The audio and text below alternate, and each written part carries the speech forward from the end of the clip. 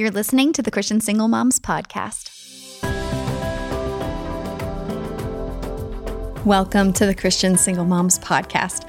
I'm your host, Michelle Donnelly, founder of Agape Moms, and I'm so happy that you would join me for this conversation. Here on the podcast, we emphasize discovering you on the journey through.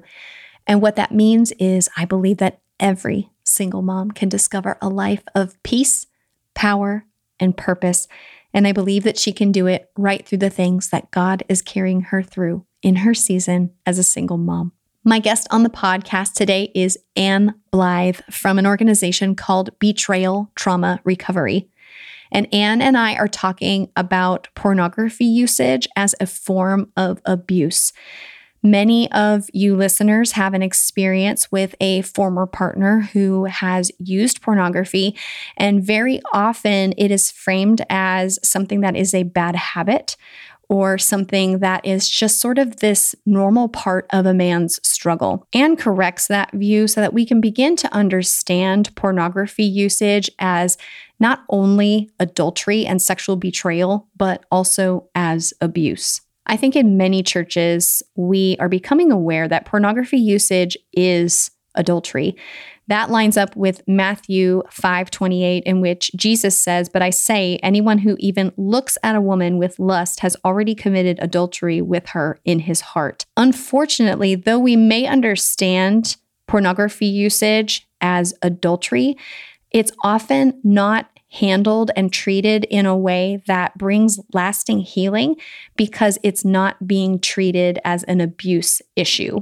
What's worse, I have had listeners write in to tell me that they have been blamed for their husband or ex-husband's pornography usage. And not only is that kind of thinking fundamentally incorrect, but it prohibits the one who's being betrayed from getting the healing and the support that they need.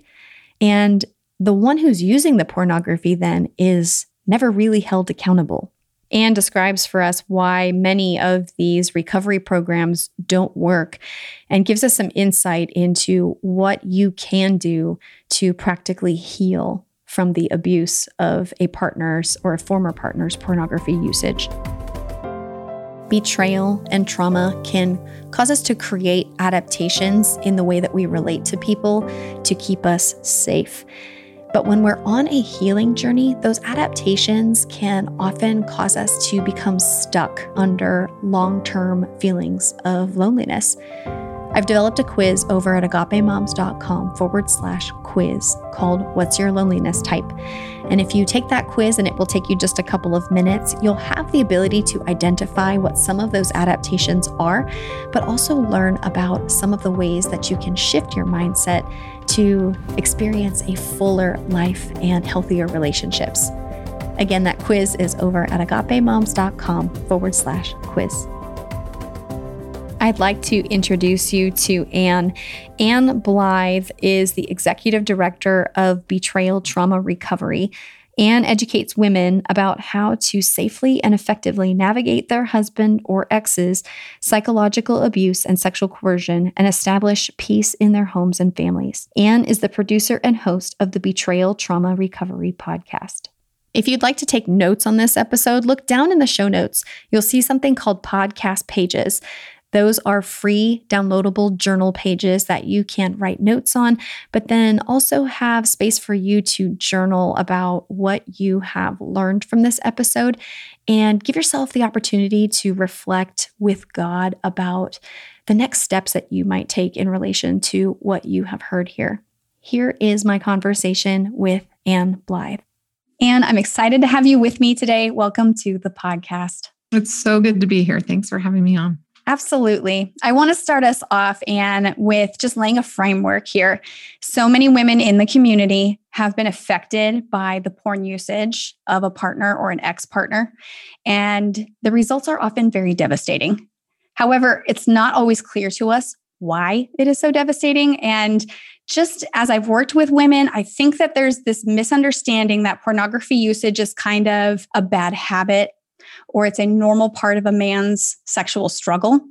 And I'd like for us to start off the conversation having more of an understanding of abuse and adultery and what the real implications of pornography usage are. So could you start us in that direction? Sure. It's good to be here, Michelle, and I really appreciate your community and everything that you do. Women don't get out of abusive relationships. People ask, why don't women get out of abusive relationships? And I think the number one answer is because they don't know that they're in one. Mm-hmm. The reason why pornography use, I think, is so devastating to women, their husband's pornography use, is because that is abuse to them. So normally, especially Christian women, when we think of a pornography use, it always goes to the user. How can we help him? What can we do for him? How can we help him repent? Jesus loves everyone. The atonement is real. Miracles are real. Everything goes that direction. And it all focuses on him, what he's going through, what people can do to support him. And rarely is it defined as the effect. Right. So people talk about the cause all the time. Okay. So he's angry or he's upset or he has bad self-esteem or he's shamed or he can't keep a job or whatever the, things that he's going through are. And on the flip side of pornography use is the effect of those behaviors. And the effect is always abuse.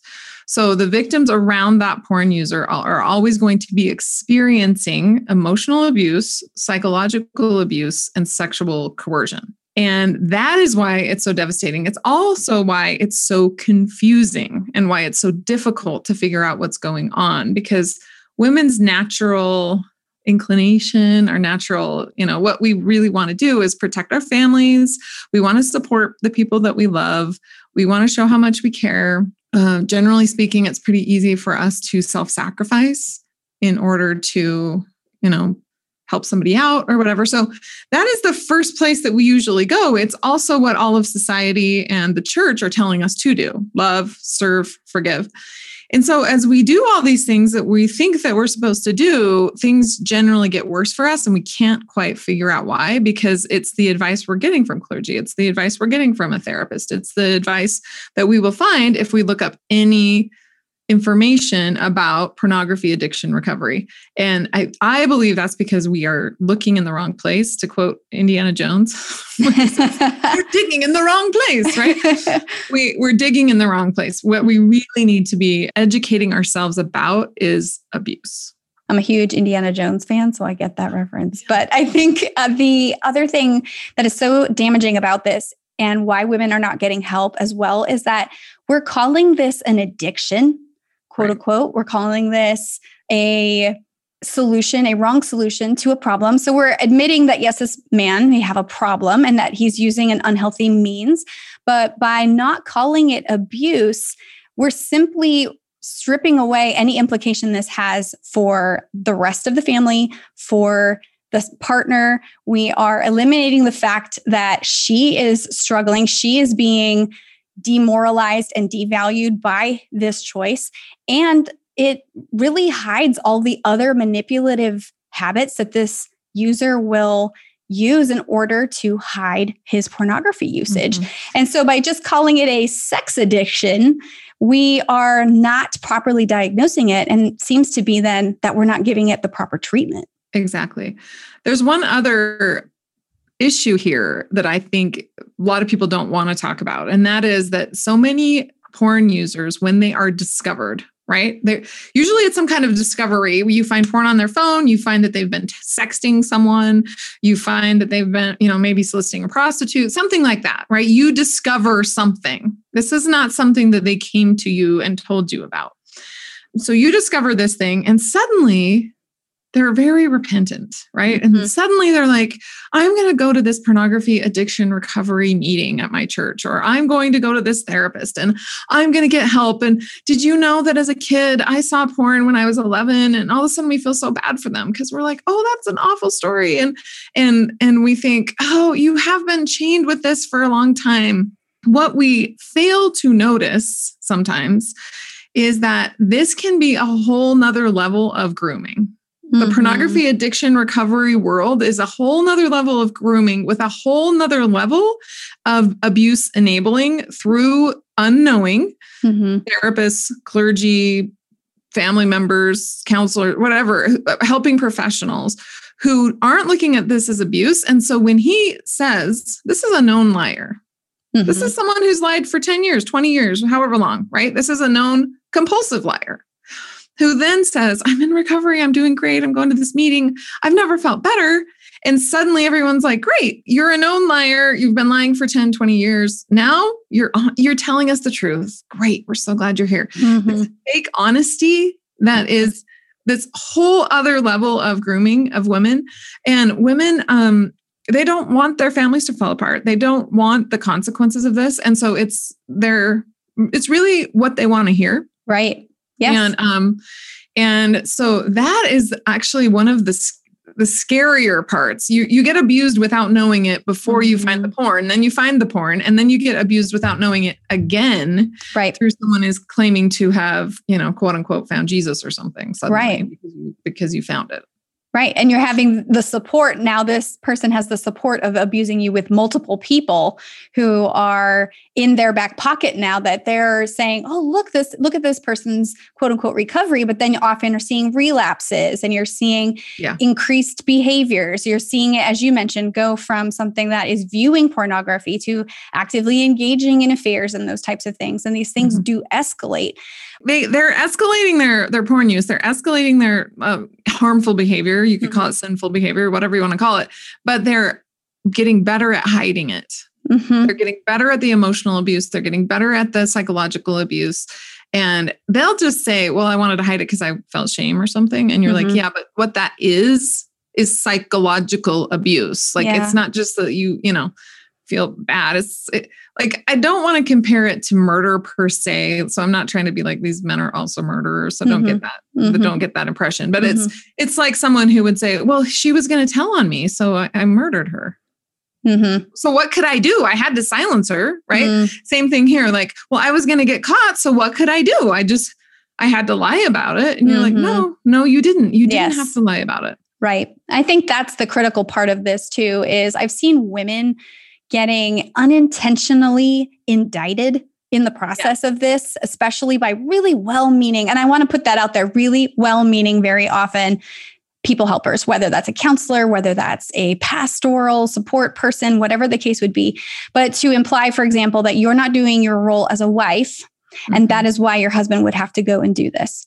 And I think that's the most tragic part of this, is there is never any good reason to justify one person's abuse of another person, however that looks, whether he is hitting her, whether he is yelling at her, whether he's using pornography against her, that these are all choices that he is making on his own. That if he really did have a problem with his wife, quote unquote, not doing her duty, he could go do so many other things to deal with that rather than choose pornography usage. There's also this foundational misconception there. A wife is a partner.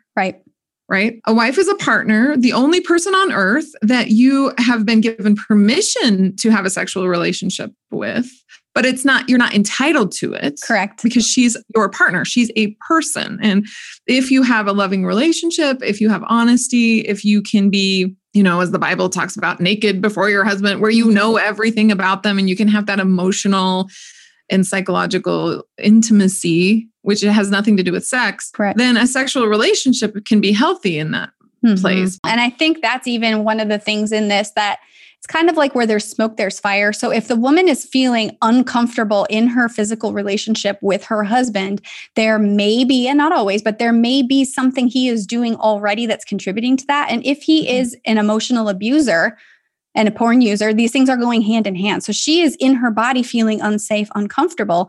And instead of asking, though, what does she need? As we're talking about here, what does she need in order to get through this?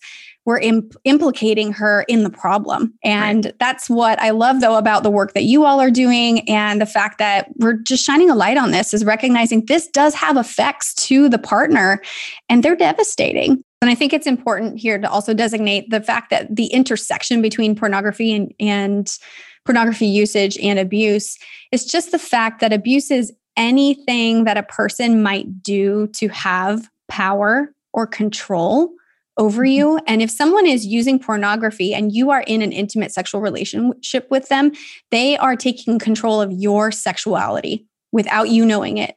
They are taking control of your ability to speak up for yourself and consent in a situation that you might not otherwise consent in if you knew what this person was up to. And you mentioned sexual coercion a few minutes ago, and I want to know if you'll go back to that.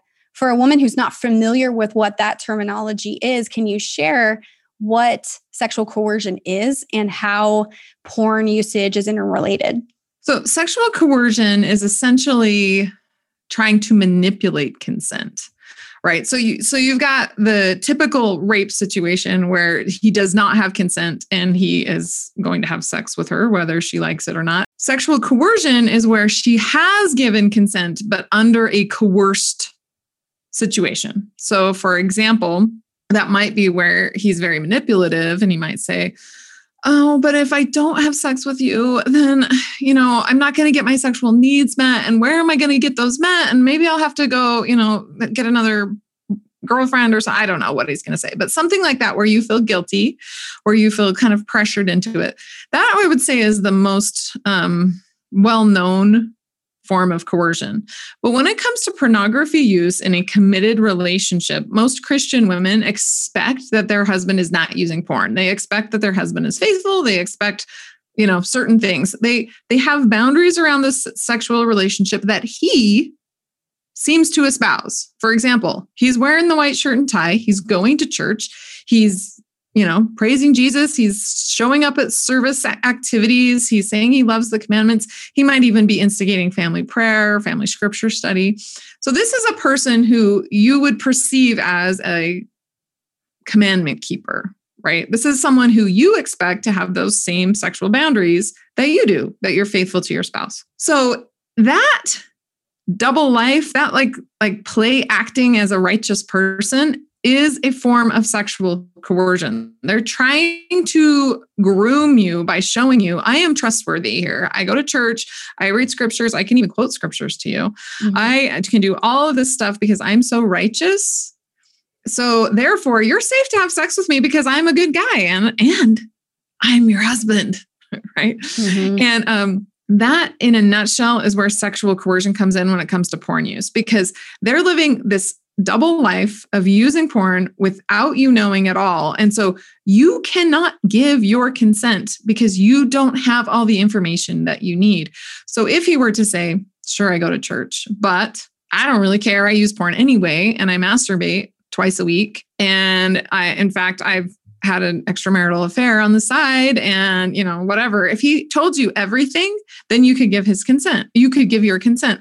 But with porn users, almost 100% of the time, not all the time, obviously, but like the vast majority of the situations is that when they tell the fake truth, when they finally come out and they say, hey, I'm going to tell you about all this, it's never everything. Where there's one rat, there's 50. They only want to show you the one rat, right? They only want to talk about their porn use that they just started and they've only been doing it for a month and they're so sorry or whatever. Right. And they don't want to talk about the most damning things that they have done. And so then again, you are not able to give consent if you don't have all the information. And that's really a sexual coercion issue. It's a very serious issue. In the business world, this is a fraud issue. Mm-hmm. This is essentially character fraud that they are sort of, trying to groom you and gain your trust through not giving you all the information about who they are. And I think that's the part that makes it so confusing, is that you are visually seeing one representation of this person, and yet you are only maybe being let into this actual side of them that's hidden underneath. And so you're trying to reconcile which person this really is, and they're kind of hoping that you're going to rely on that good impression so that even when this sort of forced confession comes out, this partial confession comes out, that you will believe that most of it is the truth. And I think the most important distinction here is to understand that all of this is intentional, that this throw you off their scent and keep things hidden and only give you parts of the confession and all that sort of thing. It is all part of basically allowing them to continue doing what they're doing. Yeah. And it is one of those things that if you knew otherwise, you probably would make some different choices. And that is what's so damaging about it. Now, Anne, talk a little bit about this quote unquote recovery period. We've talked about the fact that abusers will groom you and that they will even use that recovery period to groom you. There's listeners who have either walked through this or are walking through this and are still confused about what happened or why didn't the recovery stick. Can you talk a little bit about what you will typically see when an abuser is going through that process to try to maintain the power that they have? Yeah. From what we see, I mean, our community has over 60,000 women in it. So we just see story after story after story.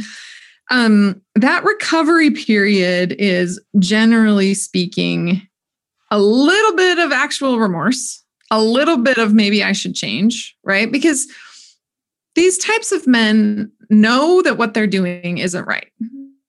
So there might be this little part of them that thinks, man, I really want to stop doing that. But then there's this huge, Lundy Bancroft calls it a secret bunker underneath of entitlements. And I'm talking with Coach Joy, who is our clinical director, about a more heinous term for entitlements, because entitlements does not sound that bad, but it is awful.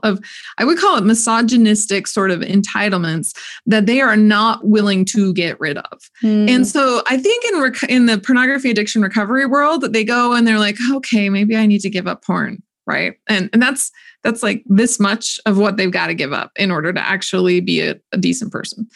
And they'll try to give up porn for a while, and they might actually get a little bit better, and they might learn the language and learn like, oh, women are people too. Wow. This is like, for an abuser, this is like a mind-blowing thing for them, right? And so they might start kind of being like toying with this idea of like, oh, can I treat my wife as an equal? Can I do this? And a lot of us have seen that. We might have seen long periods of that, a year, 2 years, 3 years, or whatever, 10 years. Some women are seeing 10 years of this. I think pretty soon after this, they realize, wait a minute, I don't really want to give up all these entitlements. I don't really want to give these things up. I don't really want to think this way. I don't really want to see my wife as an equal. Now, whether or not they think that consciously or subconsciously, I have no idea. So this, I wouldn't necessarily call it a fake recovery period as much as it is a time for them to really try to assess what they actually maybe want or don't want. And I don't know exactly what happens in their heads, but it seems like they butt up against this thing where they're like, oh, if I really am going to be a good person, I'm going to have to let these entitlements go. At that point, they realize, I don't want to do that. And so then they just have to fake it. And I don't think they can fake it for very long. I mean, they can fake it for a year or 2 years or months or whatever, but the anger and the resentment really starts to come out. So also during that recovery period, if they're going to recovery, a therapist or something, they're going to start talking about their resentments in a way that they have learned to in therapy. And it's going to sound, I wouldn't say reasonable, but it's going to sound a little bit logical, right? Because they're learning these ways of healthy communicating, but instead of actually using them to be healthy, they start using those healthy communication tools as weapons against their victims. And then they start to get really, really scary. And I think women kind of are like, okay, I'm going to hear you. We're going to do this for a little while. And they kind of step into the arena with her abuser in their like healthy way that they're going to communicate.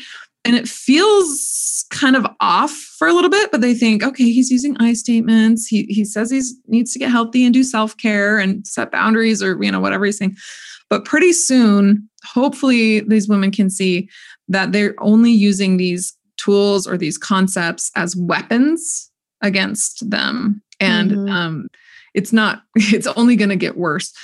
Can people change is a question that a lot of people ask at this point. Can't Jesus change people, right? Or something like that. And I have to believe that that's true.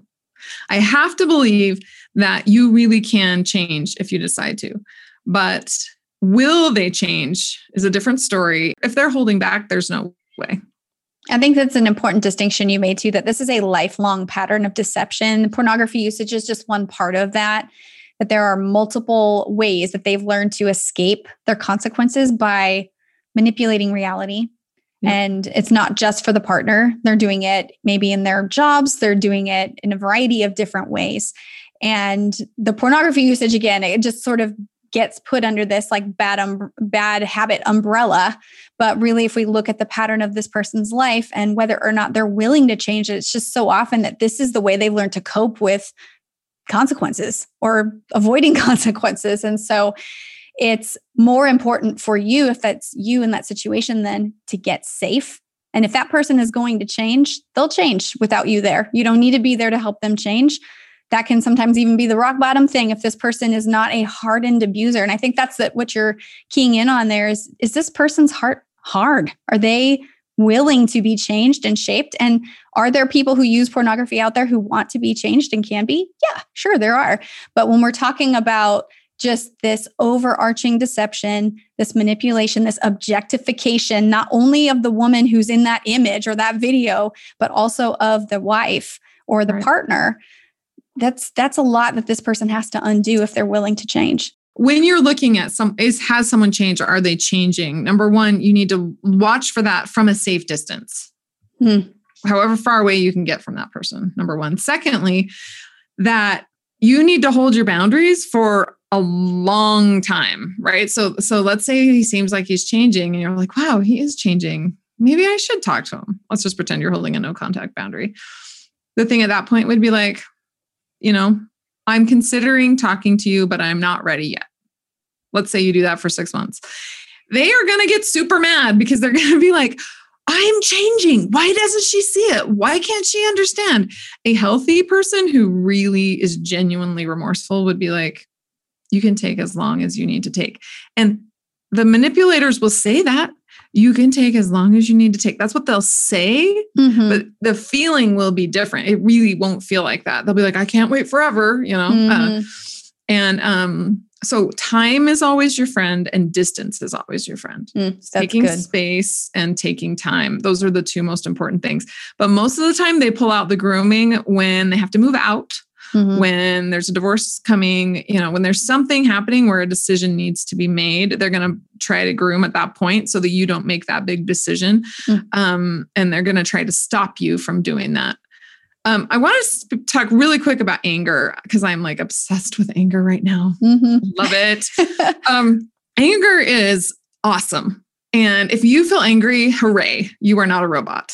Like you are a human being who absolutely should feel angry. Like that is the normal, correct response to feel in this situation. So if they can attack you for being angry, like you're this angry woman or you're a feminazi or you're, whatever they want to call you. And that if you weren't so angry, that maybe it could work or maybe, whatever, because they know that that's going to hit you because you don't want to be angry. You want to be like a peaceful, nice person, right? So that if they can really get to that place in you where they're attacking your values, because you have the value of peace, you have the value of love, you have the value of family. Anger is not really a value that as women we espouse. It's not something that we're like, yes, I believe in anger. But I actually think that we need to start. God gave us these emotions for a reason. They are here to protect us. They are here to instigate us, or not that's not the right thing, motivate us to take action. I'm just on such a soapbox right now about anger and women embracing it, loving it, being grateful for it, and helping them channel that to a better life. Oh, that is so great. And I'm so thankful that you took time to get on that soapbox because it is God-given for us to experience that anger. Something an injustice is happening here. Something unjust is happening. And so you should be angry. If you're not angry, then you are not attuned to justice.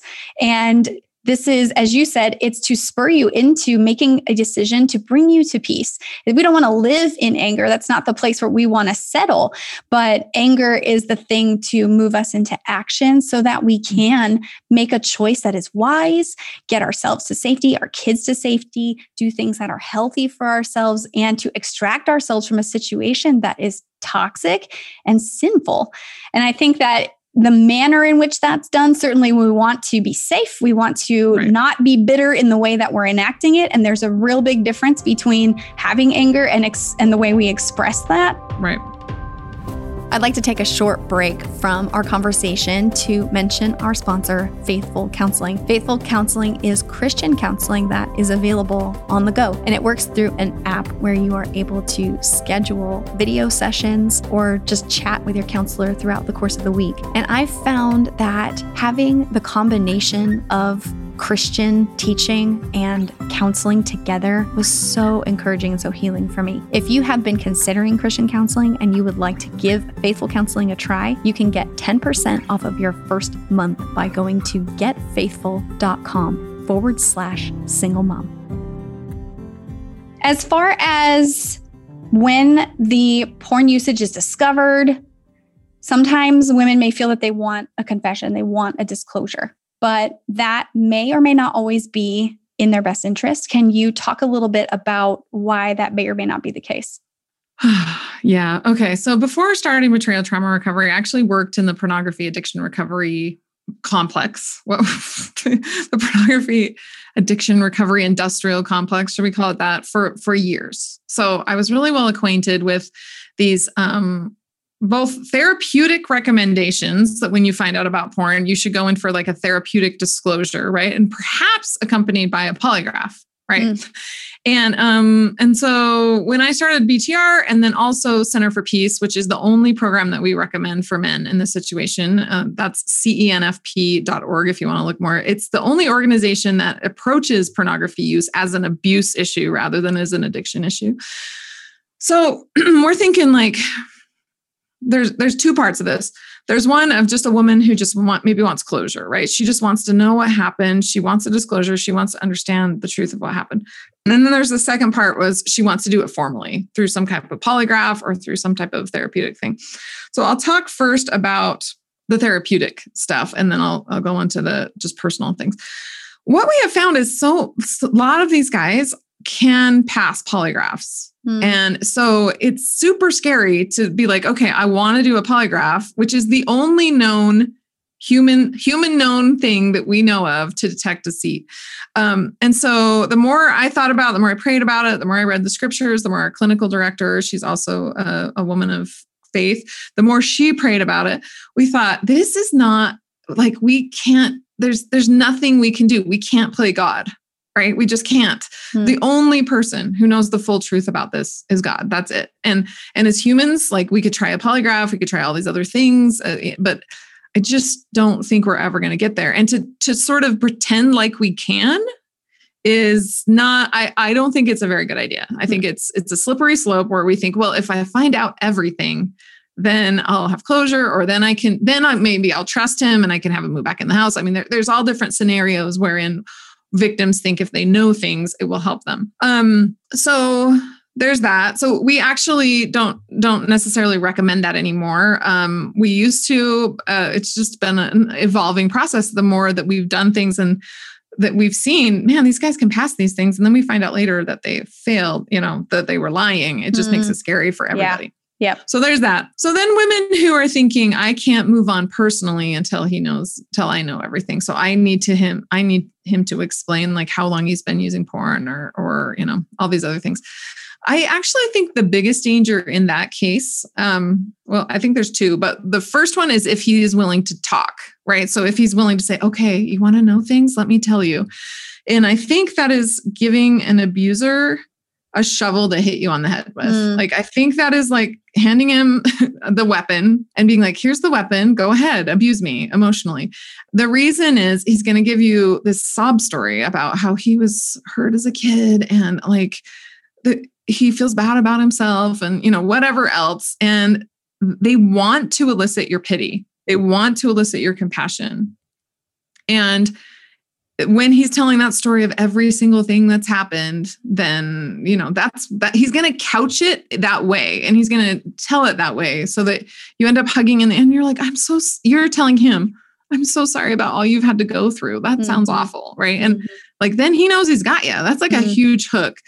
So I don't ever want women to give their abusers weapons. So that would be the first one. The second one is that you're never actually going to know the truth. So many victims say, well, I talked to him and he told me this.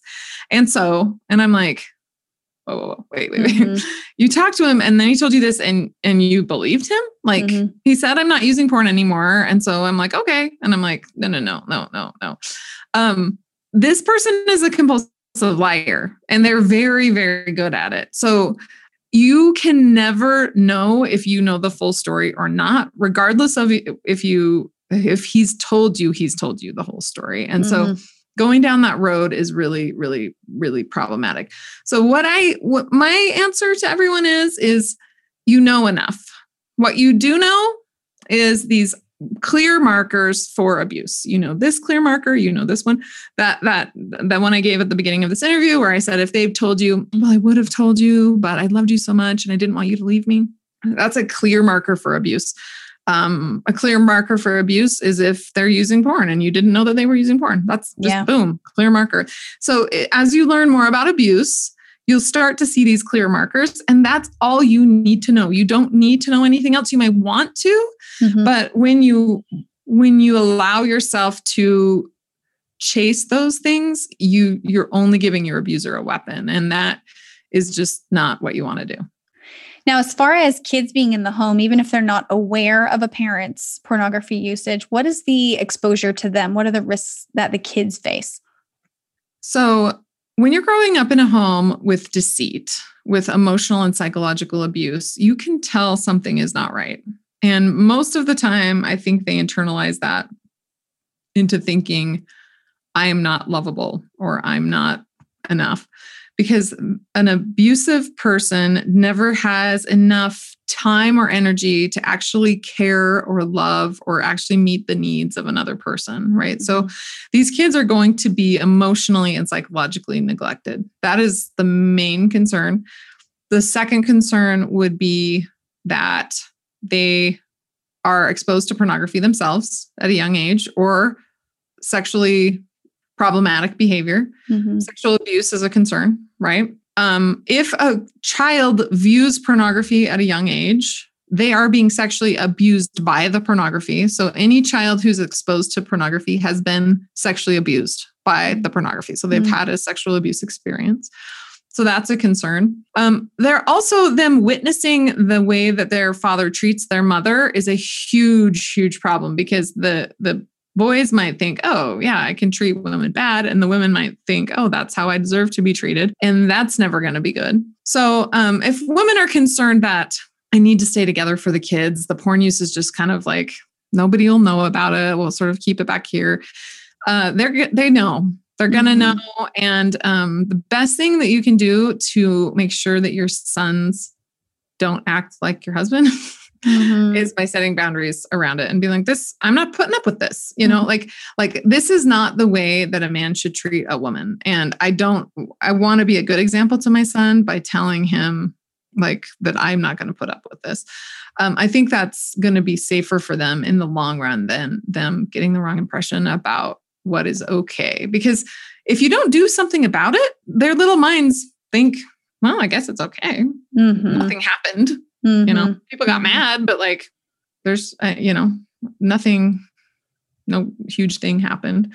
But I think people underestimate the psychological and emotional damage that it can do to children. And just being in an environment where there is a person who has a deceitful character. I think the thing that's key here too is that pornography teaches a person to repeatedly view other human beings as consumable and as objects. And they may have that tendency already, but pornography just gives an arena for that to continue and to be honed as a practice.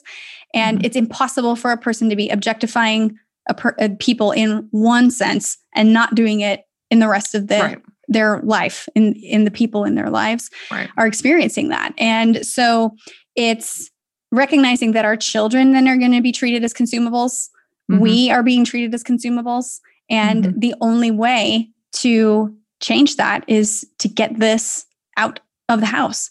Right. And that's really critical because I think as you keyed in there, that feeling of I'm not enough, I don't belong, I'm unlovable comes from the place of being ignored because the parent is consumed with other things, and the parent's consumed with other things because if the child doesn't bring them any particular value because they as an object are not giving them what they want, then I don't need to invest any time in that because, it's not giving me the return that I expect. Exactly. I always say alcoholics abuse alcohol, drug addicts abuse drugs, porn addicts abuse people. Mm-hmm. That is what they abuse. They abuse people. When they're consuming porn, they're consuming, viewing people on a screen who are being exploited and abused for their own sexual gratification. Like, it doesn't get any scarier than that. I don't know why when I say, some men are like, you're saying I'm a porn user and then you're saying I'm an abuser? Like you're saying I'm an addict and now you're saying I'm an abuser? And I'm like, yes. This isn't a hard leap to make. This isn't a leap from Earth to Mars. This is these are right next to each other. It is abusive to the people that you are consuming because you're using them like a drug. There's no other thing. And so, like you just said, it always is going to be the same way they treat people just in general for their own amusement, for their own use. Like their wife needs to do the dishes. She needs, she has a use to him. And if she's not doing the things that he thinks need to be done, like a mop and a launderer, a dry cleaner and all those other things, then he's going to get mad. Right. Yeah. And the thing that we're not even touching on in this conversation so much is just the fact even that there is a neurological change that's happening in this person's brain when they are continuing to use this drug, I guess is a good way to put it. But it's changing the characteristics of their brain so that they are becoming less reasonable. They're becoming less interested in making it work.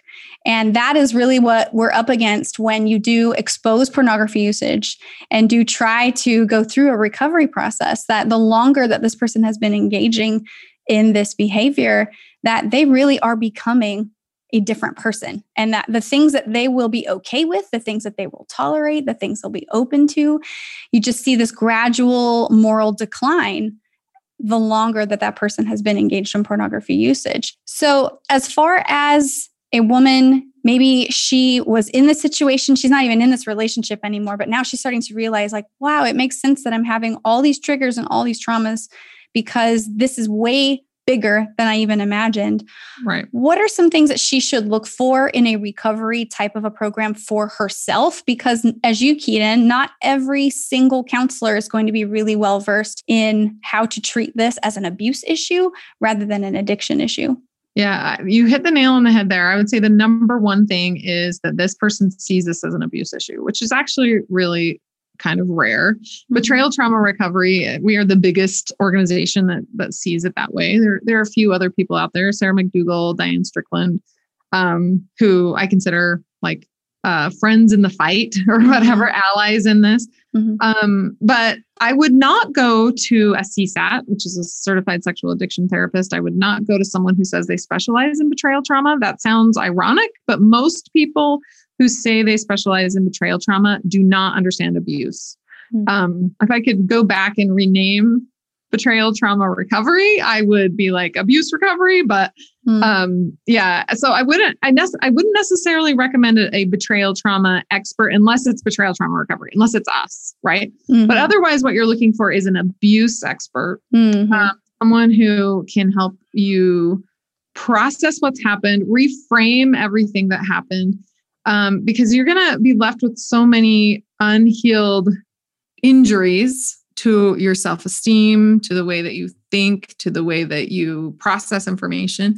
The awesome thing is that as you heal, you will get stronger, and just like a bone that's broken, you're going to come out like a superhero, like a Shiro, right? And I love that about abuse survivors and about abuse victims and betrayal trauma recovery survivors, is that as we have as a community come together, it's like an epiphany. One of us has, all of us have it. And it's super exciting to be part of this super healthy group of women who I feel like we're kind of going to take over the world. It's super exciting to me. I'm we're getting more and more of us get it. More and more of us are teaching other women about it.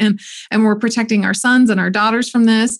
And so that's really exciting. So ask them if they have abuse experience. Getting a referral from someone who's been through it is always good. I think, more than anything, a lot of people are like, I need a therapist. And maybe you do. I'm not saying you don't, but like a really good book and a really good friend go a long way. And I think the thing I would love to say is you are not crazy. Nothing is wrong with you. You are just injured. Whatever you choose for your recovery, and you are injured, so you need something, right? You do need something. And I don't know if it's a cast, I don't know what that is, but whatever it ends up being for you, just you'll be able to see if it's working or not. And you might try something for a little while. Let's say you come to betrayal trauma recovery, you come to our group, maybe do individual sessions. A lot of women, they feel stabilized, they feel good. And then they're like, man, I need something else. And the one thing that's the most important is that you're honest with yourself. Because if you're not honest with yourself, if you think, I'm fine, I'm good, everything is good, and you're not fine, you're not going to recover, right? So being honest and saying, okay, this is where I'm having a hard time. This is what I'm going to try right now. And then if it's not working, moving on or, whatever, I think is important. But just know that you're in charge of your own recovery. You will recover. It will come. It takes time. It takes a little bit of work, and you're not crazy. You're just injured. That's so good. So important. And I like that you said you may need to try a few different things. You might do something for a while and you'll be fine. And I think that's just the greatest freedom to know that there is a little bit of process here, but you will start to see progress. And then you don't have to do the same things, or you might try something different. Yeah. There's also weird ways of healing. Like, for example, I have been slowly getting rid of literally every single thing in my house. So that meant sometimes I needed to remodel, or I needed to like change some flooring, or I actually took down a wall in my house, which was like, I don't know, it's this like breakthrough moment. It might be gardening. It might be just weird things that you don't think about. So many people will try to imply that you're crazy. And so you need some kind of therapy. And I'm like, no, you might need to remodel your house. You might need to move. You might need to change your job. I don't know what any of those are going to be. Yeah. And I think that's the thing. And sometimes you're going to have those moments where especially if you've been reading books, like you said, or you do have somebody who is an expert, whether it's a friend or a group that you're a part of. When you finally are getting language for this and you're finally getting clear, you will be the first one. And it will be hard sometimes to bring people along with you. And sometimes they don't want to come. And so it's important for you to be able to stand on your ground and say, nope, I know what the truth is, and I'm going forward in that. And that's actually tremendously healing. As much as it's difficult, it's tremendously healing, because if you've been in a situation where your reality has been denied repeatedly, for you to now have a clear understanding of yourself and your reality, even if other people don't see it, that's okay. And as long as you have one or two people that are in reality with you, it'll be okay. I would say it's impossible, or feels impossible. It's not necessarily impossible to do it by yourself. So that's where like somebody like Betrayal Trauma Recovery, like my organization, is great for people who genuinely feel alone and that nobody gets it until they get their feet under them. And then they can sort of test maybe some people in their neighborhood and see if they can find some safe people, because there are people in this who do get abandoned by their friends. They do get abandoned by their family. And that is super, super hard, especially if it's quote unquote just porn and you're not being forgiving, Yeah. So good. And I think just to wrap us up, as far as forgiveness is concerned, I think, and as we kind of go back to that point you made about anger, I think that where I went in my journey was anger prompting me to understand forgiveness as something that is setting me free, that I am allowing this person to endure the consequences with God or on their own, and I don't have to be a part of that process.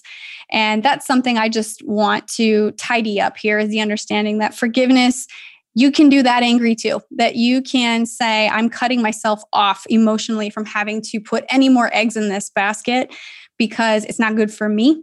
And that's really what the heart of that is. That journey, that part of that journey is to cut that tether for you.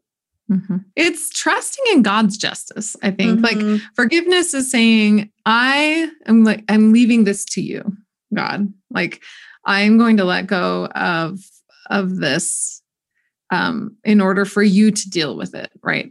I think the other thing is we don't want to be encumbered by these negative emotions that I'm so in love with right now. Right. I'm so excited about anger and bitterness and all those bad emotions. I'm like, feel them. The same thing at the same time, when you're ready to release these things, right? When you're ready to be like, I don't like this. This is uncomfortable for me. I want to live a life of peace. And that will come, right? In its own time and its own place. At that point, God is there and he's there for you. And that is those are the times to consider forgiveness and what that means. And your own interpretation of it's going to help. My personal own interpretation of it is that I have an ex who can only feed off of other people's energy. He doesn't have his own energy and he has to like consume other people in order to survive. This is my own interpretation. And so forgiveness for me looks like I'm no longer going to feel any of those negative emotions toward him or have any of those emotions, in my, some people call it like a charge, right? Like that, like emotional charge associated with thinking about him or thinking about the experiences. I don't want to do that. I want to live with my Savior in a peaceful, safe, happy place. Trust and reconciliation, that's either for them. Like if you trust somebody, it's a gift you're giving them. And also if you're reconciling with them, it's a two-way street. Right. And that God never asks for that. There's nowhere in the scriptures. There's nowhere in the Bible. There's nowhere that says, and you are required to trust wicked men. Exactly. And I think the important thing is recognizing forgiveness does need to happen. Trust and reconciliation, maybe not. And that is something that if it ever is going to happen, as you said, it's a two-way street and you are only responsible for your side of the street. Right. And you're giving us just so much fantastic perspective about pornography usage as abuse and how we can move through that and heal. As we wrap up the conversation, I ask every guest the same question at the end. And it is, if there's just one thing that you want a single mom to know, what would it be? God loves you and that he will carry you through this. And I think one thing for me, when I started betrayal trauma recovery, when I became a single mom, I remember praying and I said, God, I don't know how to run a business or an organization. I don't know how to run an organization. I don't know how to help women. I don't know how to be a single mom. I don't know how to do any of this. I need a partner. I need a husband. I need someone to run this organization, right? I don't know how to do any of this. And I said, will you be that person? And I really feel like he has been. Like, I feel like I have a husband in my Heavenly Father. I feel like he protects me. I feel like he provides for me. I feel like with BTR has grown and just become something that I never expected that it would become. And he can be that for you too, because we do need someone to protect us and we do need someone to provide for us, and God is there and he will do it. And I don't know. I love being a single mom. It's so much more peaceful and happy than being married to an abuser. That's so beautiful. That depiction though of God being your provider and protector and husband, and just seeing all the beautiful things that he's done through you and the work at BTR. So good. Miracles, women, miracles. Like God is a God of miracles, and I don't know what he's going to do for you, but like put your life in his hands, obey the commandments, and he will take care of you. And it's amazing watching women and the experiences they have and how God comes through for them. It's amazing. So good. I don't think I could smile like any bigger than I am right now, just like ear to ear. So good. Tell listeners a little bit more about BTR and the resources and how they can follow along with you. So Betrayal Trauma Recovery is an organization. When I just started podcasting in real time. This was in July 4th, 2016, my Independence Day, apparently. I didn't even realize I had done that. My assistant was like, did you mean to start podcasting on this day? And I was like, no, what? I did. Anyway, it was weird. But I started podcasting, and then I had women from all over the world contacting me. And I was like, I don't know what to do because everybody needed help. And so then I brought on 8 coaches who were trauma certified. They are amazing. I can't even tell you how incredible our team is. And we developed an online group that runs multiple times a day in every single time zone. It is always running. It's always there. It's the only group that I know of that understands abuse, that runs all the time. And it's all online. It's been online since 2017. That's when everybody came on. And I call this kind of the ER of trauma. So like whenever something happens that you're like shook up about and you want to tell somebody about and you need support, but your clergy doesn't get it, or your therapist isn't going to be there for 3 weeks, or, whatever, that you can get right in and someone will get it. And our coaches are incredible. They facilitate it. We do have like a lot of guidelines in our group to keep it safe, because it's really important. Like it's a no porn zone. So we don't allow anybody to be like, oh, well, I don't think porn's bad, but I'm really upset that my husband had an affair. Like we're like, no. It's all an affair to us, right? So we have a lot of guidelines to keep it safe. And then a lot of women, they really like group, but then they also want to get individual help from our coaches, so they can schedule individual sessions. The podcast is on Apple Podcasts, or I think it's on every podcasting app. It's Betrayal Trauma Recovery. If you can't find it wherever you get them, it's also on our website. And our website is BTR for Betrayal Trauma Recovery. So BTR.org. We're also on Instagram. We're on Facebook.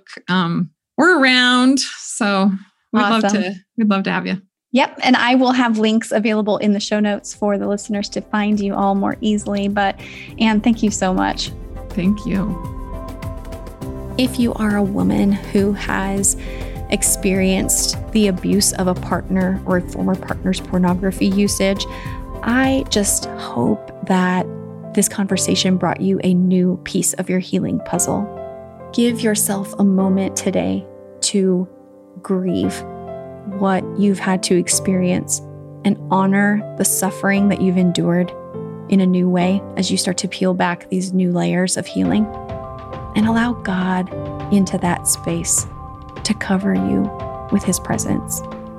As we wrap up today's episode, I do want to point out a couple of resources available in the show notes. The first is our private Facebook group, Beloved Collective. Going through the issues and things that we're dealing with as single moms in community is so valuable. And so if you'd like to join the Facebook group, all you have to do is search for Agape Moms on Facebook at Agape Moms, and then click on the groups tab there and submit a request to join the group. Likewise, if you would like to follow along with Agape Moms on Instagram, you can search for us at Agape Moms. Additionally, I now have a weekly video guided scripture meditation available for every episode of the podcast. And if you subscribe to the Agape Moms YouTube channel, you will receive notifications when those videos become available. And it's just a great way to start off your day with some encouragement from God's Word and apply some of the things that we're learning here on the podcast. I also want to thank you for your subscriptions, your rankings, your reviews. It's so encouraging to me to see what God is doing in your life and to see Him on the move, but it also helps other women to be drawn into just what God has for them here as well. And as you move through the rest of your day or your evening, I just pray that you would know that you are seen and you are beloved.